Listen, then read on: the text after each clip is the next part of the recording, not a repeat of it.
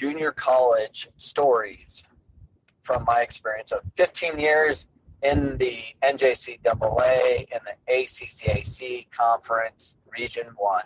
Now, tonight we're going to be talking about the difference between junior college and the university.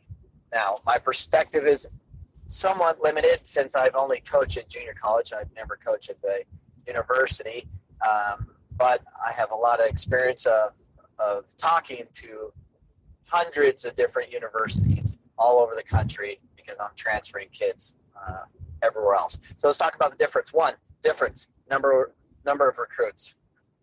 In junior college, you're recruiting, on the soccer side, 15 new athletes every year, minimum. You're bringing in 15 new athletes every year. Your recruiting never stops. University Division I, typically it's, once your program's established, you're 3 to 5 per year. Sometimes they're larger, but typically, sometimes 2. It depends what your classes are, but you have the kids over 4 years. We have kids 1 to 2 years, depending if they're a qualifier or what level they're going to go.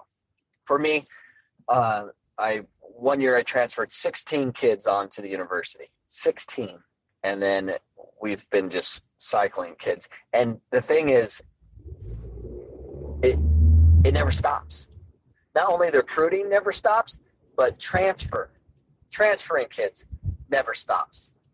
It's an endless cycle. And then once they transfer, then say a coach of the university that you sent 1 or 2 kids to decides to leave, or the program gets disbanded, or something goofy happens, and you have to transfer them again.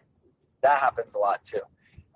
It's a nonstop process, and the amount of communication that happens between a student athlete that's with you 1 to 2 years, it doesn't end there. It's 3, 4, 5 years. It doesn't end, and it's always trying to help these kids, and it's just an endless cycle of moving kids on, recruiting kids to come to the program, and it just never ends.